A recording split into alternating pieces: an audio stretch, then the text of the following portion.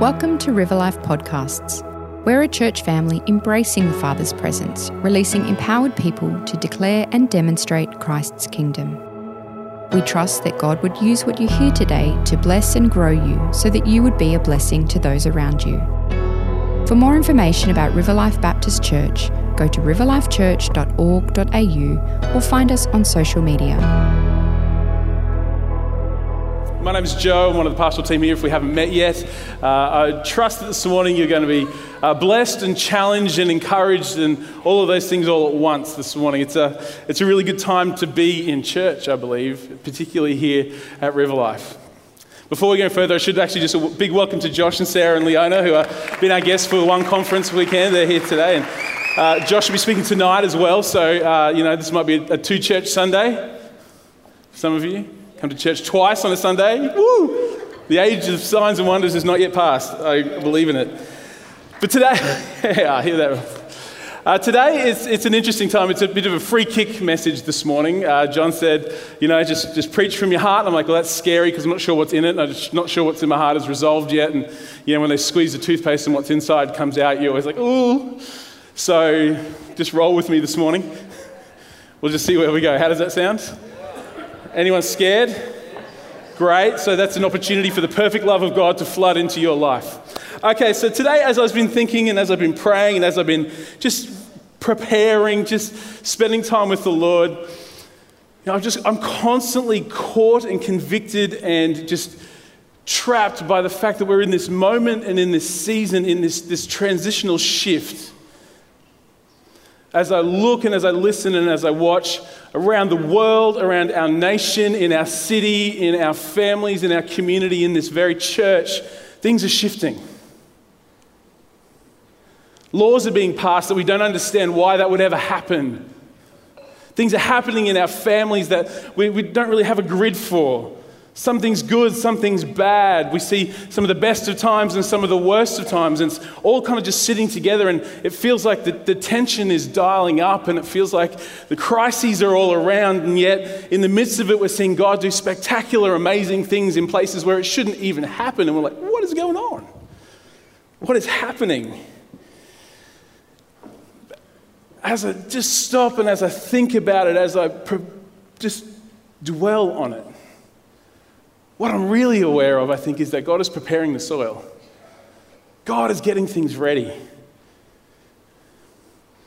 God's giving people the opportunity to make the decisions that are in their hearts, and it's creating a space where the need and the desire and the hope that God is going to bring us is going to be so powerful and so impacting, it's going to cut through like a laser, because God is preparing things all around us.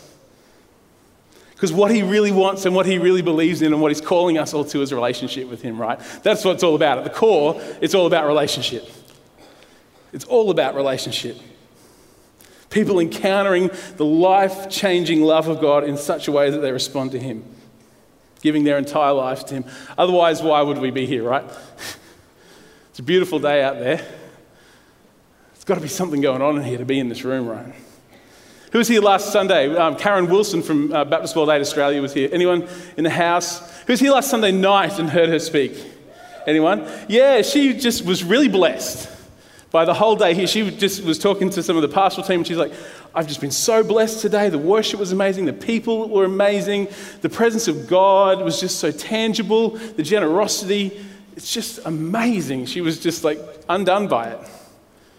She said to the night service, she said, I can't even believe there's empty seats. Wouldn't you just want to invite all your friends and be in this place? Like, it's just so amazing what's going on. And it struck me that sometimes we don't really have a perspective on what's going on in our midst because we're just used to it, right?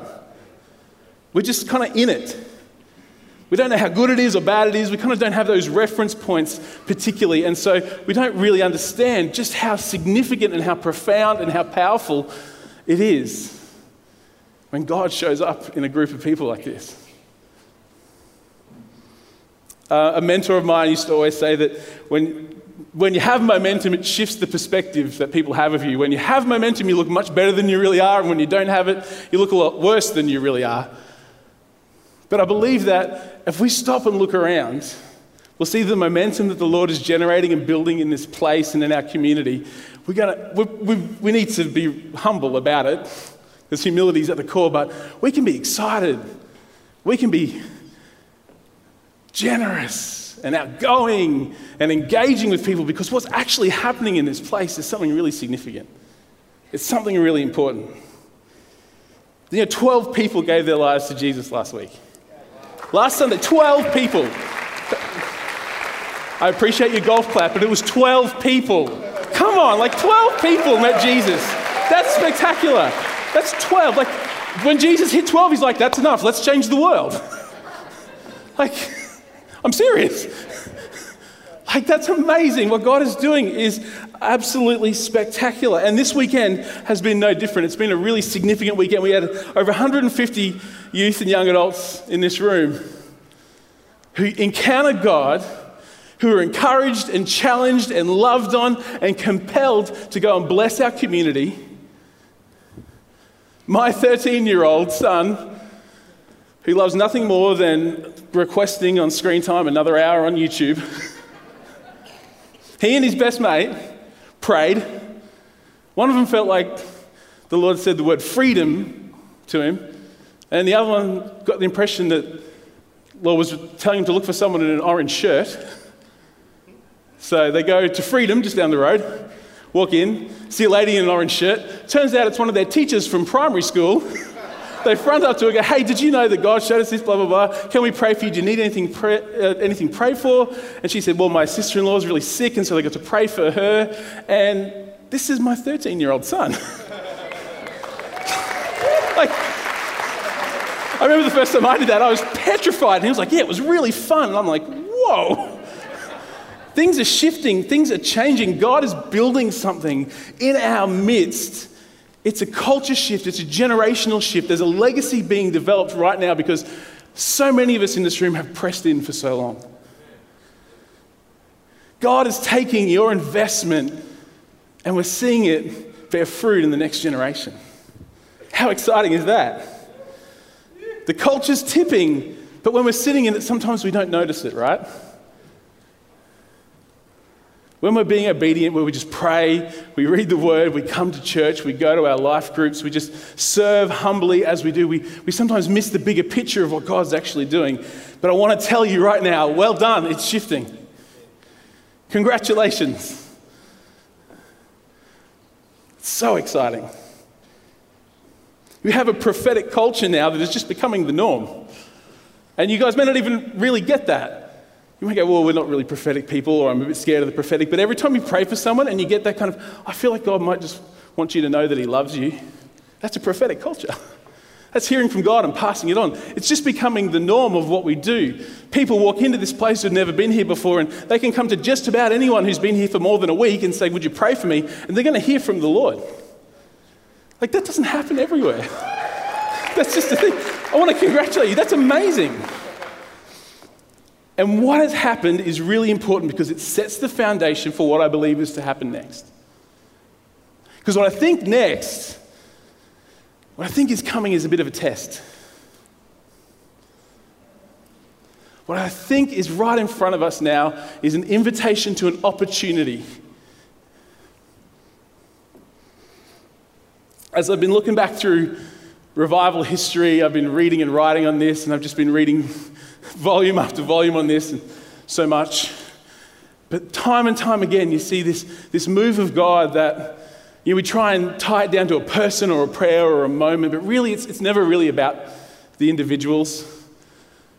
Jesus comes and sets them free and saves their souls, but what it is, it's all about God moving. It's not really about who's most important and who's most famous. It's about God and his kingdom breaking into lives and communities and shifting things. God loves to grow his kingdom. And it's for those who don't know him yet, weirdly. Church is set up for people who aren't part of it, right? The cool thing is we're invited in to be a part of it. We get to participate in it. We get to find who we are. We get to come alive in our identity. We get transformed by his love as we're in this place and as we're giving it away. It's this beautiful symbiosis as we journey. As we step out, he fills us up. As we give, we receive. It's this beautiful dance with the Lord that comes out of this intimacy with him. Our job really is just to steward what he's doing. Your job and mine is to pay attention to what he's doing, to be so close to his heart that when he says go, when he says stop, when he says orange shirt, when he says love, we go, yes, Lord, your servant is listening. That I think we can do, but where the rub comes, where the push comes as we steward this move, is how we get ready to champion the next generation. Because some of the stuff that those kids were doing on the weekend was pretty intense. Like, how comfortable would you be to walk up to someone on the street and say, hey, I believe in Jesus, and he pointed you out to me before when I was praying, and now I want to pray that that broken leg of yours would be healed? It's pretty confronting. I can hear for some of you, even right now, you're thinking, well, I'm not sure they'll do that. I'm not even sure that God does that now. The test and the challenge we're faced with is how we transition to celebrate and champion the next generation that's coming through. Because God's in the business of relationships, right? I said that before and I'll say it again. It's the core of what we do here. He existed in relationship before time began, and he's drawing us into this relationship with him. That's always been the plan. In Genesis 12, he said to Abraham, I'm going to bless you and the world will be blessed through you because of me. In Exodus 6, verse 7, he says, I will take you to be my people and I will be your God, and you shall know that I am the Lord your God, who's brought you out from under the burdens of the Egyptians. It's always been this desire for intimacy and relationship and connection. He's been building family. He's been building intimacy.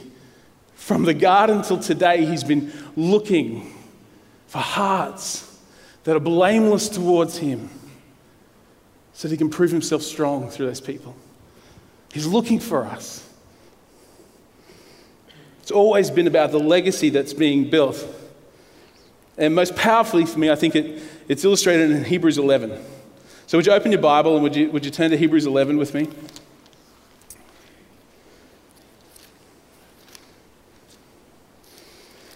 Because you see this picture in Hebrews 11 of just the legacy of faith. It's called the Hall of Faith by some people. And it's just this list and this kind of like testimony reel of all the things that happened in the Old Testament with the people that the Lord used.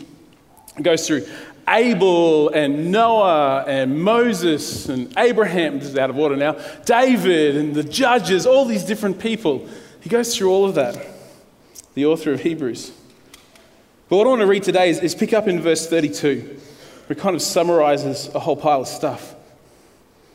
So the author of Hebrews says this, and what more shall I say? For time would fail me to tell of Gideon and Barak and Samson, of Jephthah, of David and Samuel and the prophets, who through faith conquered kingdoms, enforced justice, obtained promises, stopped the mouths of lions, quenched the power of fire, escaped the edge of the sword, were made strong out of weakness, became mighty in war, put foreign armies to flight. Women received back their dead by resurrection. Some were tortured, refusing to accept release so that they might rise again to a better life. And right now the tone shifts. There's victory on the side of the Lord, but sometimes others suffered mocking and flogging, even chains and imprisonment. They were stoned, they were sawn in two, they were killed with the sword. They went about in skins of sheep and goats, destitute, afflicted, mistreated, of whom the world was not worthy. Wandering about in deserts and mountains, in dens and caves of the earth, of whom the world was not worthy. Wow. Can you imagine a faith like that? Can you imagine in the midst of being threatened to your very life, just going, I believe in the Lord God Almighty. The world is not worthy of people like that. Wow, imagine when you get to glory and you see Jesus face to face and he says, I see your faith. The world wasn't even worthy of what you did. Powerful, right? Sobering and exciting and challenging and judging, and kind of makes me kind of judge my actions and my motives about where I'm going. But then what does it say next? Because I want to live a life of faith like that. I'm happy for the victory, and Lord, I trust you can preserve me through the hard times. But what does it say next in verse 39? All these, though commended through their faith, did not receive what was promised. Can you imagine? Can you imagine the heartbreak of Moses as he's on Mount Nebo looking at the promised land at 120 years old with good eyes and good teeth and strong arms and legs, and God's going, no, the promise isn't for you right now. Can you imagine the prophet Isaiah as he's being sawn in two, God going, yeah, but the promise isn't there yet.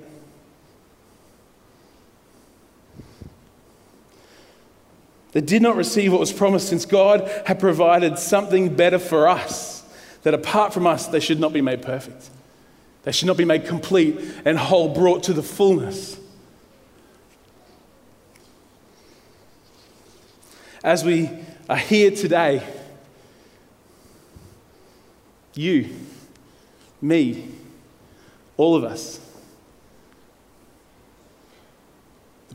we bring to completion, to a fuller expression, the promise that God gave to Abraham.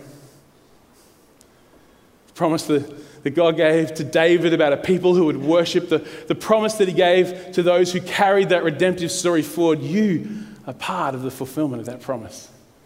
Come on. Do you feel the weight of that? Do you the implications of that?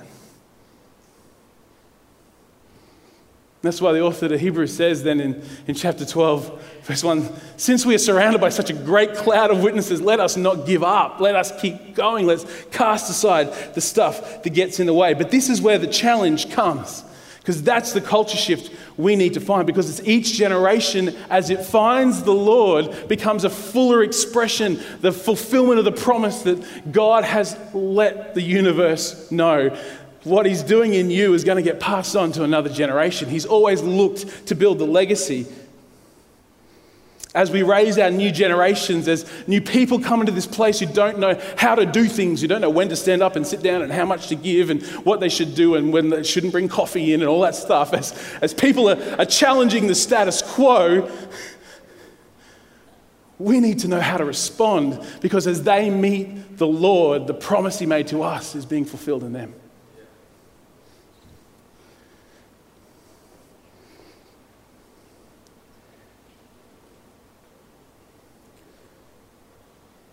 "12 people meeting Jesus is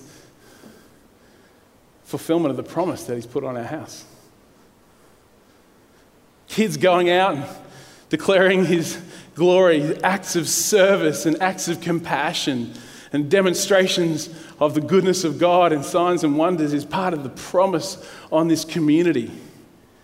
How do we steward it? Many of us have given dollars, we've prayed, we've done something to see this thing become a reality. But even, I know for me, the challenge sometimes is like, well, but now they're just going a bit too far. It's a bit too intense.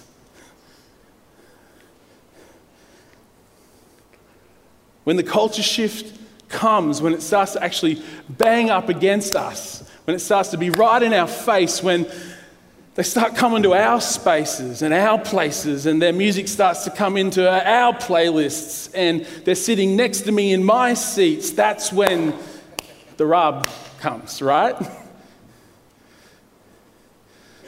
I love that Rick and Ann sit over here with the youth. I think it's amazing. Come on. Wouldn't you want to be around those people? Because I know it can be challenging, right? We push back when this stuff happens. We don't like it. We tell them, we feel threatened, and so we get really kind of spiritual usually, like they're so immature in their faith they don't understand. We need to let them know the reality of this. We need to, it's too radical. They're not respectful enough. They've got to respect what we're doing.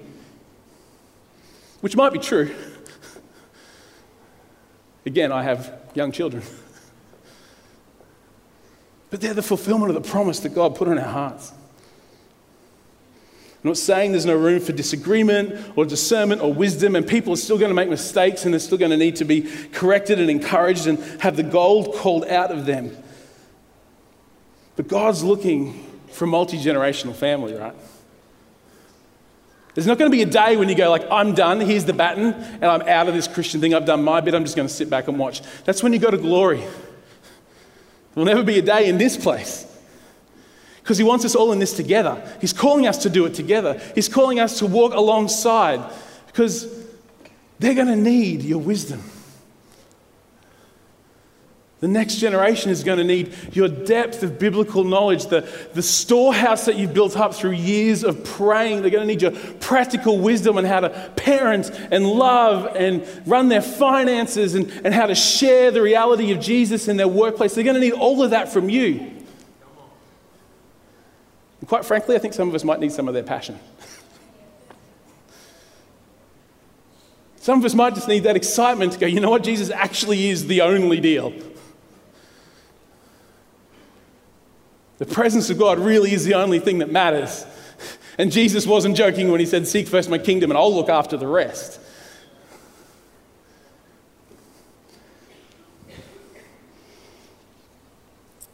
To encourage you,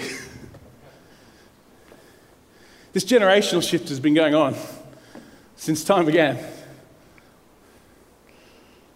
Some generations have navigated it well and some have struggled. But there's always a point of clash. There's always a testing moment. There's always that time to pass it on. And how do we steward it? And how do we steward our hearts as we start to raise up those people into our spaces? As Moses raised up Joshua, Moses is out leading the people and Joshua is just in the tent soaking. I can imagine Moses would have to have checked himself at times going, well, come on. There's armies to lead and people to sort out and decisions to be made.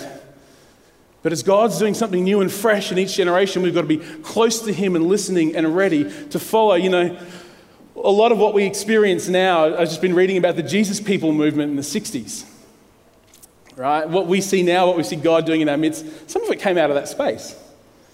What happened was, in the heat of Southern California, literally thousands of hippies started to meet Jesus. 1960s. Hot in churches. Can you imagine if 1,000 unwashed, smelly, dreadlocked, barefooted people showed up in here? Can you imagine the smell? Can you imagine what they would do to the seats? This happened. In the late 60s, as Jesus just started to grab the hearts of a generation of people, they came into churches and the church boards got really upset. They're wrecking our carpet. They're making the chairs disgusting. And there was a pastor who had the presence of mind and the intimacy with God enough to stop and think, you know what, well then tear up the carpet. Because it's not about the carpet, it's about the people. It's about preparing our legacy for the generational shift.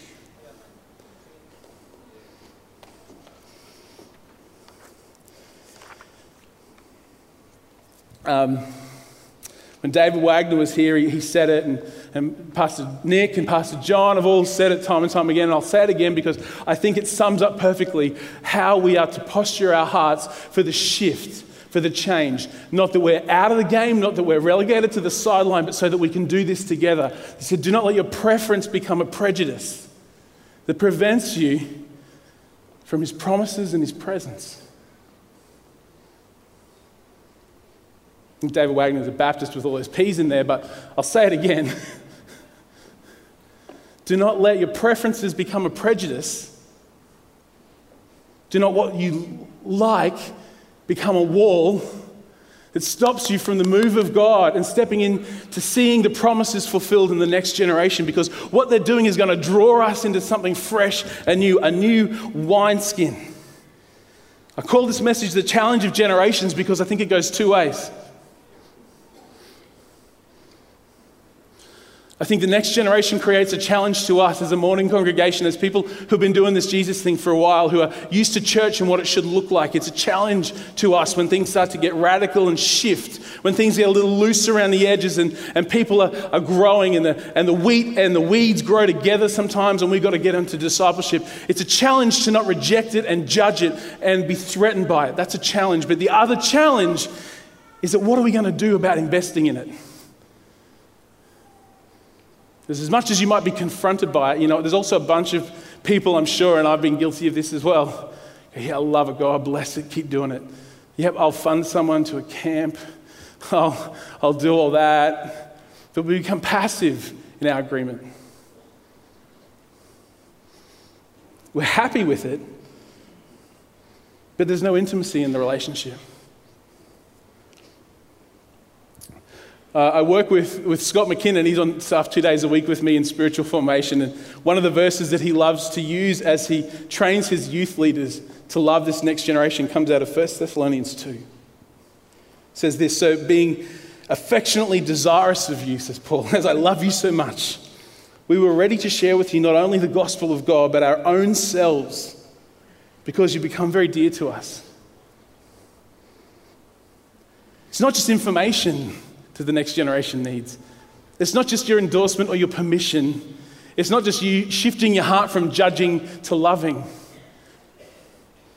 For this thing to work, for this family to be a family, for the promises of God to start to be fulfilled in each generation, it takes the sharing of lives.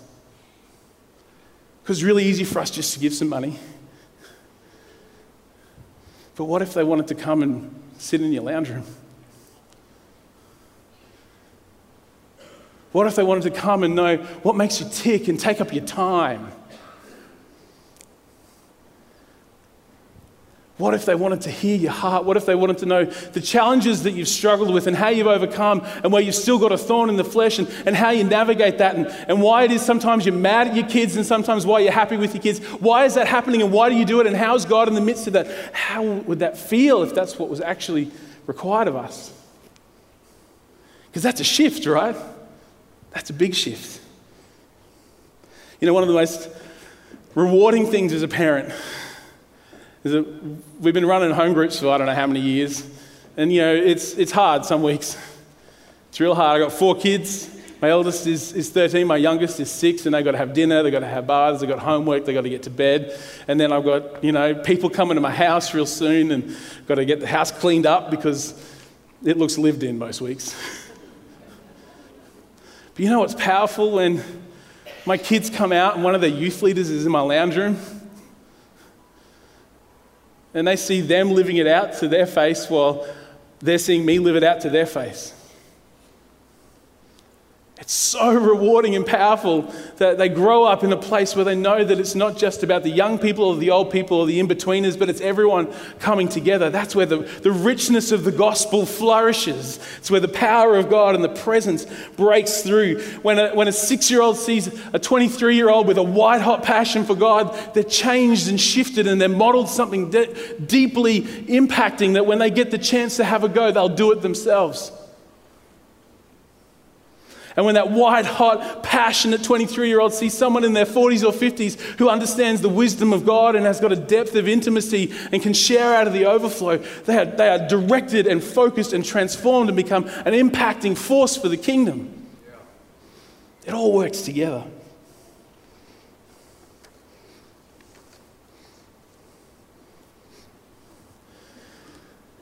God always had this plan. This is not foreign to him. He knew it'd be hard. That's why he sent us a comforter. But I love the Old Testament in our Christian Bibles finishes with the book of Malachi. And in chapter 4, there's this little prophetic kind of warning / promise.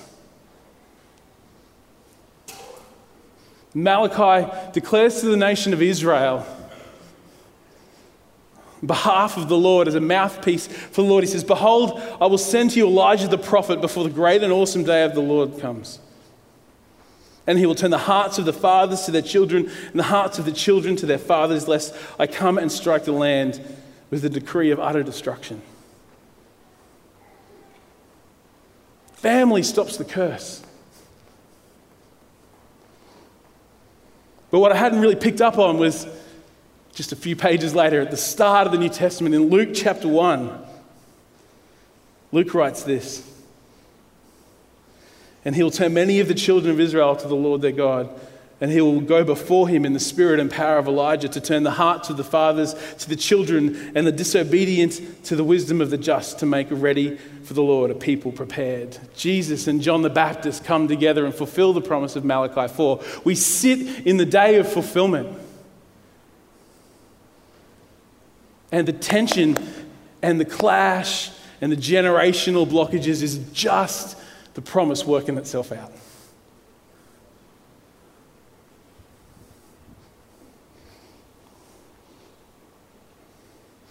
Paul understood it. Paul did this. Paul, who wrote so much of our New Testament, who gives us insight into the workings of what this should look like as people of God in this newfound life of the Spirit and community with different backgrounds and different preferences and different attitudes. He got it. And he writes a number of letters to the church in Corinth. They were full of the Spirit. They were excited. They were passionate. They were making very messy decisions and doing silly, silly things. It's like a church of youth and young adults only. You can understand why Paul's letters are like that if you think about it with that filter. But Paul sees it, and he sees what God's doing, and he knows there's a promise being fulfilled, and he knows that something that is valuable for the world is happening in that place, and people are being transformed by the good news of Jesus, and they're being filled with the Spirit, and they're loving sacrificially, so let's help them do it well. And he writes this in 1 Corinthians chapter 4, after he corrects them about a few little things. He says, "I don't write these things to make you ashamed. I write them to admonish you as my beloved children. For though you have countless guides in Christ, you have not many fathers. For I became your father in Christ Jesus through the gospel. I urge you then, be imitators of me. That is why I sent you Timothy, my beloved and faithful child in the Lord, to remind you of my ways in Christ as I teach them everywhere in every church." When the generation is rising up, when the fulfillment of your promise is right in your face, and it's confronting everything that you've held dear, but you know the word of the Lord is that he's fulfilling that promise to you in that person, what does Paul say? They don't need another teacher. They need mums and dads in the faith. This is one of the bedrock reasons why we want to be a family embracing the Father's presence, not just an organisation that's high-performing yet broken in relationship. It's all about mums and dads and sons and daughters raising up the next generation, investing. We don't need more teachers because the best way you can teach them is show them your life. And you know what's really cool? Each and every one of you has something to offer. As unique as the fingerprint is on your hand, so is your life in the Lord, and what you have is going to just bless and grow and challenge someone who's coming into this place.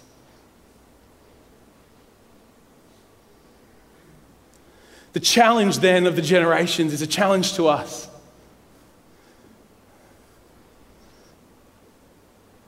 It's Paul's challenge. And he doesn't even make it a challenge, he just makes it a simple statement. Be imitators of me, he says. And I know we're going, oh man, that guy is so full of himself. Follow Jesus. Come on, Paul, just relax. But his heart is so for the Lord, and his desire is so to raise up a generation that he decided to live a life that was worthy of imitation. And I believe the challenge that laid on my heart this week as I thought about this, the challenge is my life a life worthy of imitation? Because that is what's going to bless the generation. And that is what I believe is the challenge to each and every one of us today. Many of us are doing it. But I think for all of us, there's a deeper intimacy with God that can flow out into those relationships. Do we live a life worthy of imitation? Thanks for listening to this River Life podcast. Make sure you subscribe to keep up to date with all the latest content.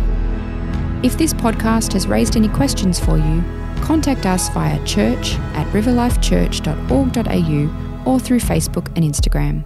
Thanks for listening.